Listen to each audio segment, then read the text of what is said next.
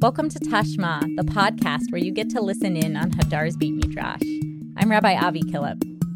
Each week this year, we will hear a Dvar Torah on the weekly Parsha from our Rosh Yeshiva, Rabbi Aviva Richman. Let's listen. Hi, this is Aviva Richman from Hadar, sharing thoughts on Parshat Shlach. Believing in ourselves, owning our inheritance. In Parshat Shlach, 12 scouts scope out the Promised Land. They are on a mission to gain answers to specific questions, some about the land itself and what kind of home it will be, and others about the strategy for conquering the land. Fundamentally, it is a story of receiving an ancestral inheritance and doing the work to figure out what it will take to make it home. This story of homemaking has implications for our broader religious lives as well. After all, the Torah is called an inheritance, Morashah. And we might ask ourselves the same questions the scouts confronted. What would it mean to feel at home in Torah? And what will it take to get there? Indeed, in some respects, Torah over the centuries ends up being a kind of home for Bnei Yisrael, maybe even more than physical land.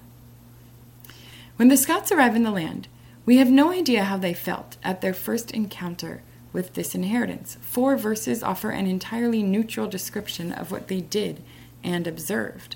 But when they speak to the people in retrospect, they share how they were impressed and how they were scared, neither of which convey a sense of home. They describe how the land is meant for giants and not for them. Their foray into this so-called inheritance made them feel small, like mere grasshoppers. Home, on the other hand, is about being surrounded by what you know is meant for you, feeling neither impressed by the surroundings nor scared, but primarily a sense of familiarity and belonging. In this story, for these people, fear never resolves into belonging. The people never arrive at a sense of home in the land God promised, but the rabbis see another mode for feeling at home with God, related to the mitzvah of tzitzit. The mitzvah of tzitzit comes at the end of the parsha and may serve as a kind of conclusion to the story of the spies. Many of the mitzvot that come at the end of the parsha are prefaced with the phrase, when you enter the land, which may feel particularly harsh to this generation who will never enter. However, the mitzvah of tzitzit does not have that preface. It is relevant everywhere and at all times. A midrash describes tzitzit as feeling surrounded by or at home in God's love. Chavivin Yisrael, shesivevan hakatuv b'mitzvot, tefillin beroshehan, tefillin v'zerotehen, mezuzah lefitchehen, arba knafot talit. Israel is beloved for God in the Torah, surrounded them with mitzvot, tefillin on their heads, tefillin on their arms, mezuzah at their doorways, the 4 corners of the talit. In this vision of mitzvot, they're not primarily about achieving specific outcomes. They have a more subconscious and affective quality.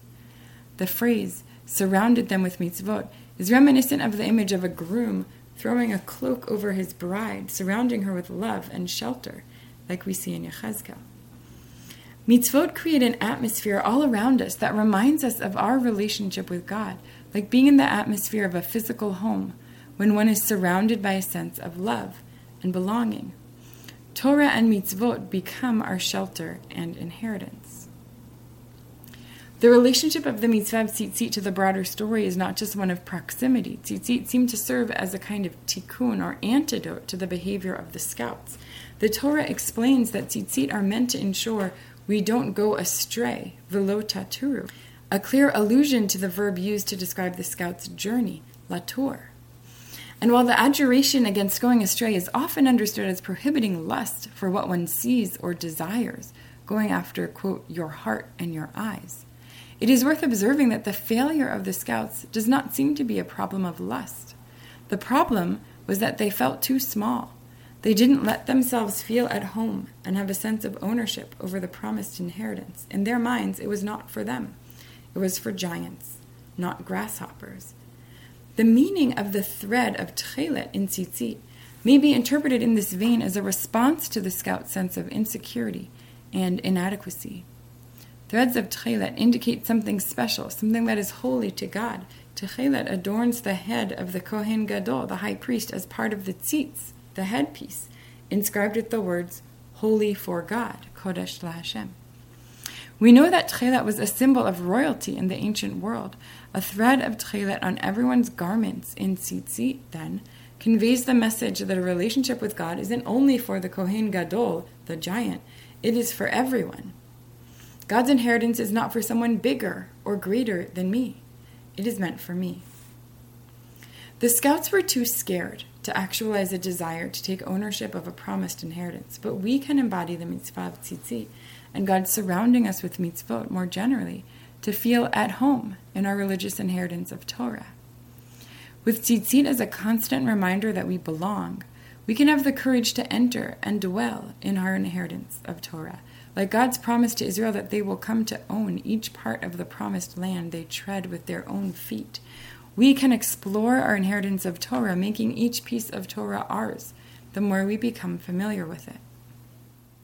It is not always so simple to feel at home in Torah, though. The Midrash goes on to relate how King David felt disoriented in his relationship with God when he was naked in the bathhouse, without any of the mitzvah adornments described in the first part of the Midrash. He worries he may not be in relationship with God. David is ultimately reassured when he sees the mark of his circumcision, his milah. This reminds him that he and his body are, in fact, at home in relationship with God. But as a reader, the source of his reassurance brings into clear relief how so many of the mitzvot described as a constant indication of God's love for Israel have not actually applied to all of Israel. In the history of tradition, where tefillin and tzitzit and certainly milah have just been for males, many of us can come away from this midrash feeling on the margins of divine love, not quite at home in mitzvot and our relationship with God. What do we do when, like the scouts, we feel that this inheritance of ours does not seem like it is meant for us? The story of the scouts must sink in deeply for us to overcome this feeling. When we encounter something in Torah that triggers a feeling that the Torah is meant for others, not me, or maybe it is full of lurking enemies, that is our moment to be like Yehoshua and Kalev. We will inherit this Torah because it is very good. Tovah ha'aretz me'od me'od. And in our desire to make it our home, we will help it live up to the potential it has. As we walk the land of our inheritance of Torah, the familiarity we build and the depth of connection we forge can fuel our sense of belonging and ownership. May we feel fortified in our efforts to conquer our fears and leap into a life of learning and ownership that bears beautiful fruit. Shabbat Shalom. I'm going to close with the Hishtadlus Nigun by Bache Levine. And I am by